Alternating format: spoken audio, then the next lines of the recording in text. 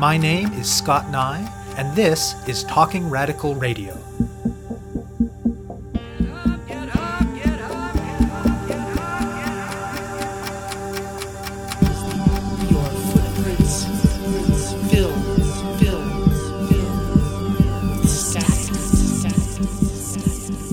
Hello and welcome to Talking Radical Radio, where we bring you grassroots voices from across Canada. We give you the chance to hear many different people who are facing many different struggles, talk about what they're doing, how they're doing it, and why they're doing it, in the belief that such listening is a crucial step in strengthening all of our efforts to change the world. On this week's show, I'll be speaking with Kate Curtis. Until this spring, each school in the Toronto District School Board, the largest school board in Canada, had its own dress code, developed within a framework provided by the board. The preamble of that framework indicated that dress codes had to abide by relevant human rights documents, and it asked each school to do two things: to define appropriate clothing, and to ban gang-affiliated clothing. The dress codes at different schools varied a great deal in their approach and content, yet students in Toronto reported experiences quite similar to students across North America. Dress codes and how they are enforced often lead to a wide range of discrimination and barriers. Overwhelmingly in how they are written and how they get applied, dress codes are sexist. Most of them disproportionately target girls, often shaming them for their bodies and mobilizing the victim-blaming rhetoric of rape culture. They often get used in ways that target students on queer and trans spectrums for how they do gender, particularly those who are feminine. They also get used against racialized students. Black and Indigenous youth are particularly likely to have their modes of dress read as threatening or inappropriate, and in the Toronto case, the ban on so-called gang-affiliated clothing often just boiled down to targeting black streetwear. Overall, dress codes create circumstances in which certain students get surveilled and regulated, often along axes on which they're already marginalized, and they force teachers to step out of their pedagogical role and into the role of doing that surveillance and enforcement. For at least some students who already face barriers, dress codes can make school environments more hostile, and they can disrupt learning. Kate Curtis is a high school teacher in the Toronto District School Board. She's also one of the co-founders of an organization called the End Dress Codes Collective. The collective emerged in part from the Status of Women Committee of the Ontario Secondary School Teachers Federation local in Toronto, as well as from a student activist group called Project Slut. In 2015, the latter won a multi-year campaign to get rid of the dress code at Central Tech High School, and a couple of the youth in the group were keen to take that victory board-wide. And for listeners who are interested, you can search online for a 2015 episode of Talking Radical Radio about Project Slut. The collective started out with an educational focus to raise awareness about the discriminatory nature of dress codes. They did lots of presentations and workshops. They also prepared a guide based on the victory at Central Tech for people wanting to challenge dress codes in other schools. Over time, they became more involved in advocacy aimed at getting the Toronto District School Board to change their policy around dress codes. A pivotal moment came when the collective had the opportunity to present to the board's main governance and policy committee, which helped prompt a formal review of the existing dress code policy. The collective continued its education and advocacy work and actively intervened in the board's consultation process, and in the spring of 2019, the board passed a new student dress policy that represents a major victory for the collective and for the many others who have organized against discriminatory school dress codes in Toronto. The new policy is clear, uniform, and focused on what such a policy actually needs to do while avoiding the discriminatory aspects found in most dress codes. Curtis thinks it's a vast improvement, but the real test will be how students experience it once it's rolled out in September. The collective intends to keep a close watch and to intervene when necessary with advocacy and support for students. As well, Curtis hopes, they'll be able to begin the work of sharing the lessons from the victory in Toronto with students, parents, and teachers who are challenging discriminatory dress codes in jurisdictions across the country. I talk with Curtis about the problems with dress codes, about the work of the End Dress Codes Collective, and about the details of the new student dress policy that they and others won from the Toronto District School Board. My name is Kate Curtis. I'm a high school teacher with the Toronto District School Board. I've been teaching in the board for the past 8 years, and I am one of the co-founders of an organization called the End Dress Codes Collective. which sort of founded as an educational collective to teach people about the discriminatory nature of dress codes, and then through that work became an advocacy organization to lobby the board to change the dress codes in the TDSB so that they could eliminate those forms of discrimination that existed within the codes. I've been doing activist work, being involved in politics and organizing since university. And then when I became a teacher, I started bringing those issues into my classroom and teaching about them, and then began to sort of notice the ways in which board policies on a broader level were creating barriers for particular students to be in the classroom, to learn, to feel safe, to feel accepted. One of the most well-known barriers that we see is the way that a lot of dress codes across North America do a lot of work to shame girls and to control what girls can and cannot wear. The language in different dress codes can talk about the amount of skin revealed, the exposure of any sort of like undergarments, particularly like bra straps, midriffs, lengths of skirts. And those codes end up being disproportionately felt by female students and femme-presenting students, so queer kids that wear more feminine clothing, gender non-binary kids. And that's how the code operates in a sexist way. And then the other concerns that we were beginning to also see, I mean, I already mentioned it, but this way to control gender. So yeah, non-binary kids or femboys would also experience coding through this homophobic way of controlling genderqueer bodies.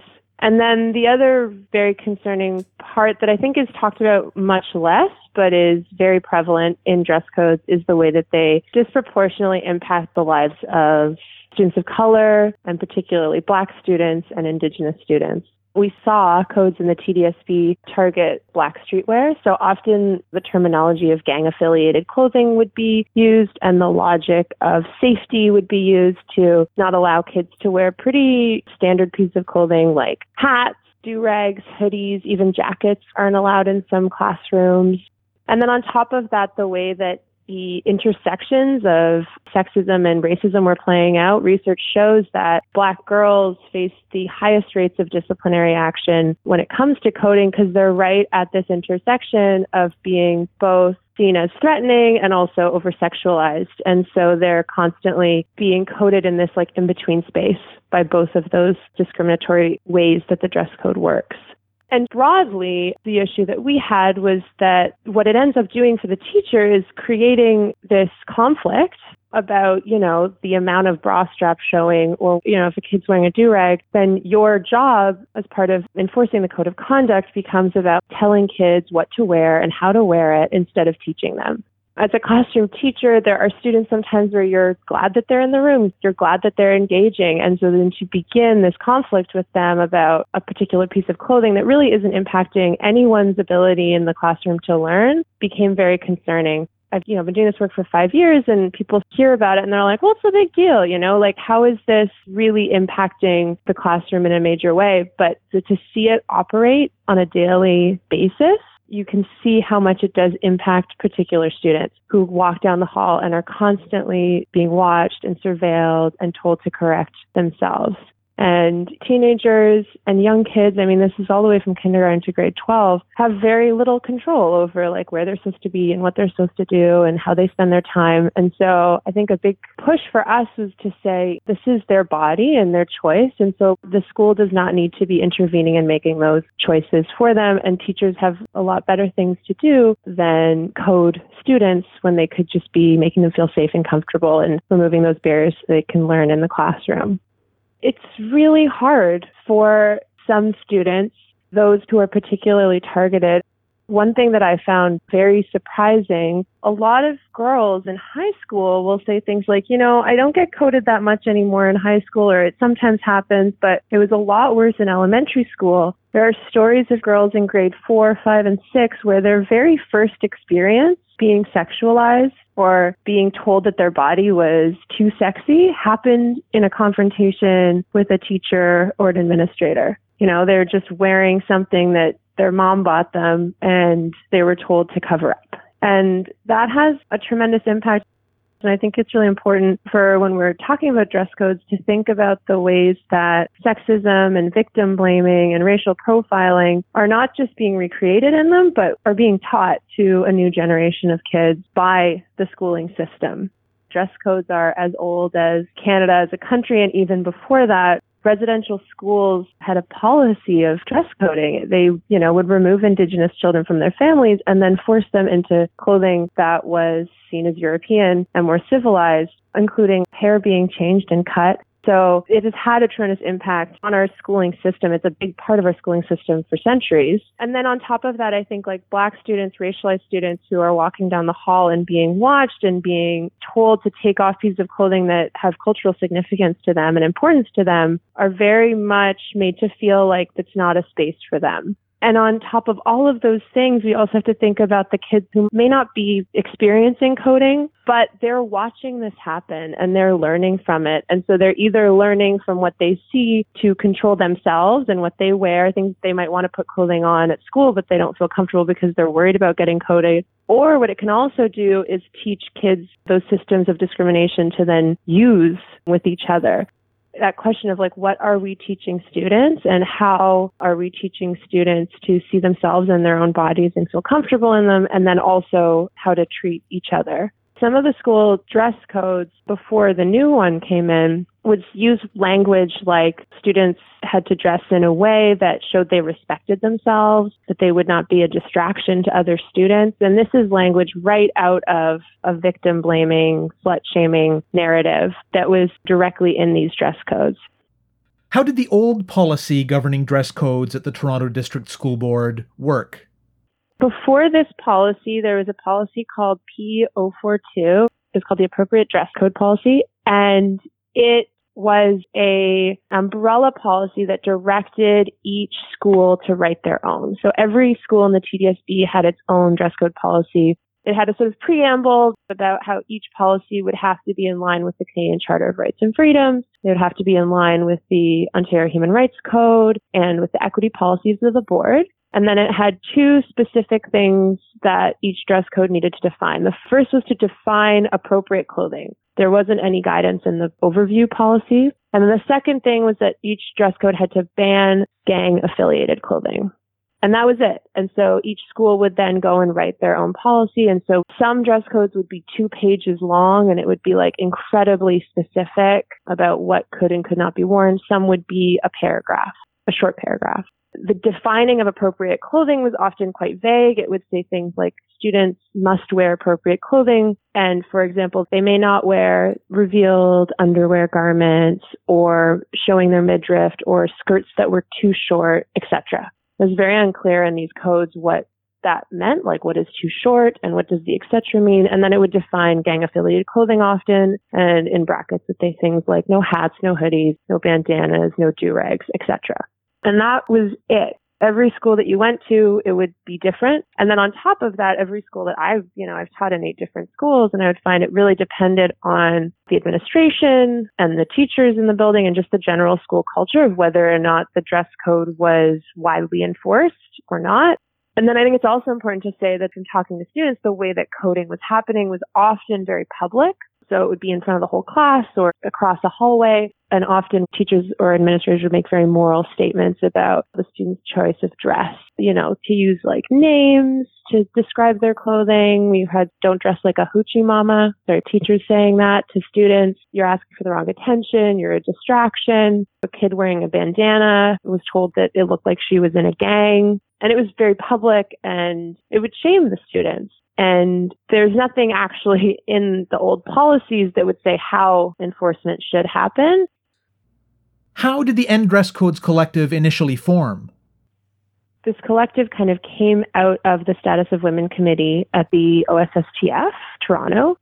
And that's the Ontario Secondary School Teachers Federation local in the city.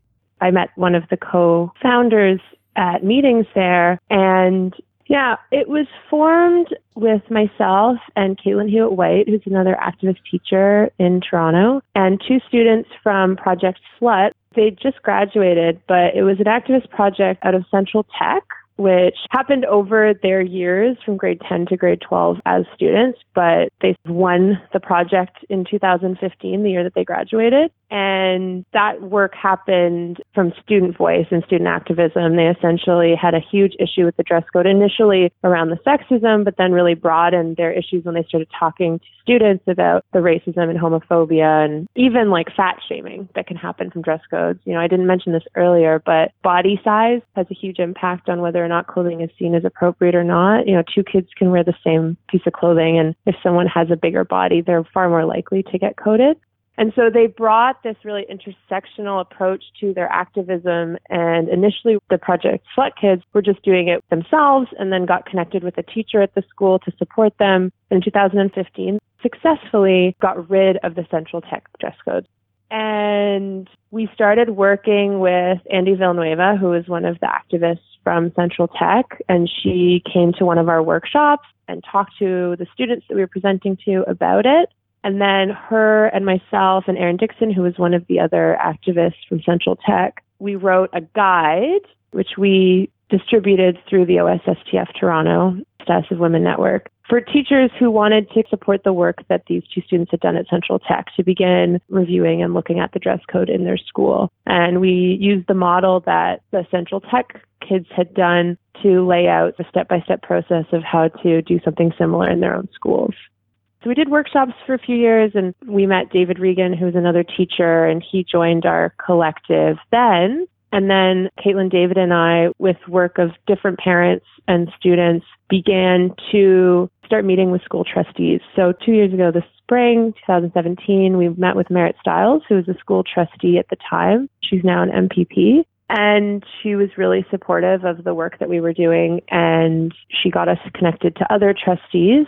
And then through that work, we were able to present to the TDSB Governance and Policy Committee with the trustees. We brought students and they talked about their experience of being coded to these school trustees. And we advocated for the committee to review the policy because we said, it's not in line with the new equity framework that the TDSB is working within. They'd written this huge equity foundational statement and document about removing barriers for students, particularly girls and racialized kids and queer kids. And we were like, this is sitting right here and it's impacting kids' lives on a daily basis. And here are the kids to tell you what's happening. And bringing those students to the trustees was very impactful. I think it had a huge effect on them understanding the daily discrimination that was coming from this code. And so last spring, they decided to review the policy. And then over the past year, had been reviewing the policy, rewriting it. They did 3 months of consultations. From what we've heard, it was the most consulted piece of policy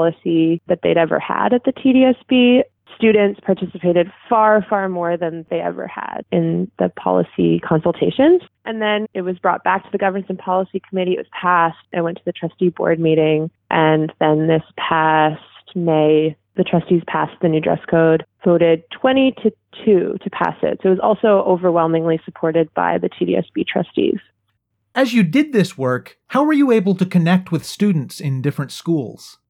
One way would be that there are really awesome conferences that happen all around the TDSB. The OSSTF Toronto Political Action Committee runs one called Action Reaction every year, which we go to regularly. There's an OISE Social Justice Conference that happens in the fall, and we would go to that. So any opportunity to meet with activist students was one way. Another way was social justice groups in our own schools. So David and Caitlin both in their specific schools worked with students to do sort of more local organizing, which I think was incredibly impactful. To have examples of different schools doing this on a more grassroots level allowed us to show the trustees that this is happening. It's already happening across the board, and principals who are willing to take a look at it are understanding that there are huge issues with these dress codes. So that grassroots local organizing at school level created opportunities to do the broader work. And also just organizing with teachers. So being able to go to teacher conferences and talk to teachers about it then allowed those teachers at schools that we weren't a part of to go back and look at those issues, which I know has happened at multiple schools also across the board. And as you engaged with so many different people in so many different contexts, what experiences did you have of encountering support for dress codes as they existed? I'd imagine more frequently among teachers and administrators than students.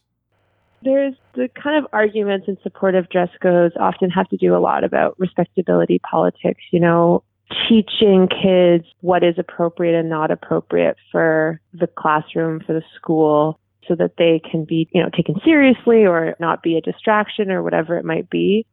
And I think an argument that we found often was, I understand that these codes are maybe sexist and racist, but this is a work environment, and at work you dress differently than you might in other places. And I think a thing that we really tried to talk a lot about was the fact that school isn't a work environment in the sense of like labored work, paid work. Students don't have a choice in coming to school the way that people can choose where they work. They have to be there. It's a learning environment, and it's a work environment for the employees of the school, the teachers and administrators and support staff. And that was actually put in the new code, that specifically that this is a learning environment. But also, I always like to say, workplaces all look really different, and what people wear to work is very, very different. And so to make a blanket statement about more appropriate dress, collared shirt and slacks or whatever it might be, really makes a lot of assumptions about the kind of work that people do. And Andy, who I talked about earlier, would always also say, a lot of us at Central Tech, which is, a technical school in downtown Toronto, a lot of us already work. We have jobs outside of school. We are able to understand the difference between school and the workplace. We have uniforms or clothing that we wear to those workplaces, and we can do that. So you're not actually teaching us what you think that you're teaching us. I thought that was also very important for teachers to hear. And people really understood that when we laid it out like that. And I think the way that the TDSB has taken this on is to say it's not for us to define what is appropriate and not appropriate beyond the small parameters they've left in the dress code, and that those decisions need to be made by students and also by their families, because there's also just a lot of cultural differences in what is appropriate and inappropriate, and what parts of the body are sexual and what parts of the body are not. And what's in the new student dress policy from the Toronto District School Board? It's quite long. There's a lot that starts out giving the justification and the framework for the policy, which is really to ensure that students don't face discrimination based on who they are and what they wear to school. It then defines particular clothing that students must wear, may wear, and may not wear. So students must wear opaque clothing over their nipples, groin, and buttocks. They have to wear a shirt and bottom or a dress. Underwear can be revealed to any amount, but it can't be worn as clothing. So that's what they must wear. They may wear a whole list of things that are given. So their midriffs can be showing, underwear can be showing, they can wear tube tops, crop tops, they can wear bandanas and do-rags and hats and hoods as long as they're not obscuring their face.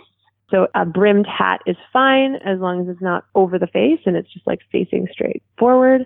And yoga pants and things that you wouldn't even know were an issue, but can be an issue, short shorts, mini skirts, all that stuff. And then it defines what students may not wear, specifically things that are in violation of the school code of conduct. So no depictions of violence, no hate speech, racism, sexism, homophobia, etc. No depictions of drugs or alcohol. And then that's pretty much it. And the only other thing that I would also add is it really defines this specific means of enforcement. So unless a student is wearing clothing that is incredibly offensive, let's say it's in violation of the school code of conduct, hate speech is on their shirt, that needs to be dealt with in a really serious way.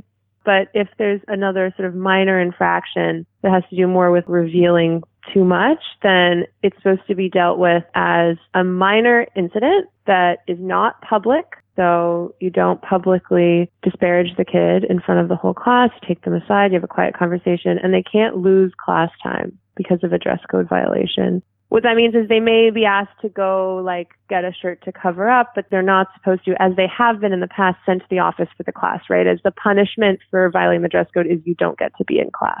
So that can't actually be done anymore. What kinds of things is your collective going to be watching for as the policy begins to be implemented in the fall? We're going to be watching what's happening at the board level. We've been told that there will be information going home to explain the new code. So I'm going to see if that does happen. And if it doesn't, we'll be following up with them for the fall. And also looking for general professional development around this new code. So teaching teachers what it is and what it means, and seeing that leadership happening from the board to do that. And then the issue of enforcement. I think we'll be connecting with our networks around the city and the teachers that we know in different schools. Some principals have already talked about this at their school and helped teachers understand what's coming down the line. Many have not. So we'll be watching to see that that's happening in the fall, that it's explicitly being talked about, that teachers are made aware of what they are not allowed to code for anymore, and principals also. I think there's a tremendous amount of education that the board really should take leadership on to not just teach what the new code is, but like those fundamentals that we've been talking about why this is actually so important. And then I just think we'll also be doing work to keep an eye out and reach out to students to make sure that they know the new code has happened and that they know what they can do if the old code is being enforced or this new code is being enforced improperly, so that they have the ability to advocate for themselves and seek support if they're being coded under the old policy. It's written in the policy that if a student's rights under the new policy are violated, their means of recourse is to put in writing what happened and submit it to the principal. And if nothing comes of that, or, it's the principal perhaps that is coding them inappropriately, that they put it in writing and send it to the superintendent. I have concerns about that being adequate and also accessible for students. And so I think that we need to also be aware of that accessibility in student voice, and ensuring that students are able to come forward and feel empowered to do so. Listeners in Toronto whose students or they themselves experience coding in violation of this new dress code can also just get in touch with us, and we can begin to do that work of advocating on behalf of those students or supporting those students. And also, I know this is going out across Canada, so I would also be very interested to hear from other folks around the country who want to do this kind of work and want more information about how we did it and want copies of the code to bring this into school boards across the country. This is really exciting that we could get this win, but these codes are still operating all across North America, and I think that we have an opportunity to really shift what those codes are doing and how they can actually fundamentally change the relationship of students to the school. You have been listening to my interview with Kate Curtis of the End Dress Codes Collective. To learn more about their work, go to enddresscodes.com. To find out more about Talking Radical Radio, the guests, the theme music, and the ways that you can listen, go to talkingradical.ca and click on the link for the radio show. On the site, you can sign up for email updates or follow us on Facebook, Twitter, iTunes, SoundCloud, and other platforms. I'm Scott Nye, a writer and media producer based in Hamilton, Ontario, and the author of 2 books of Canadian history told through the stories of activists, published by Fernwood Publishing. Thank you very much for listening, and I hope you tune in again next week.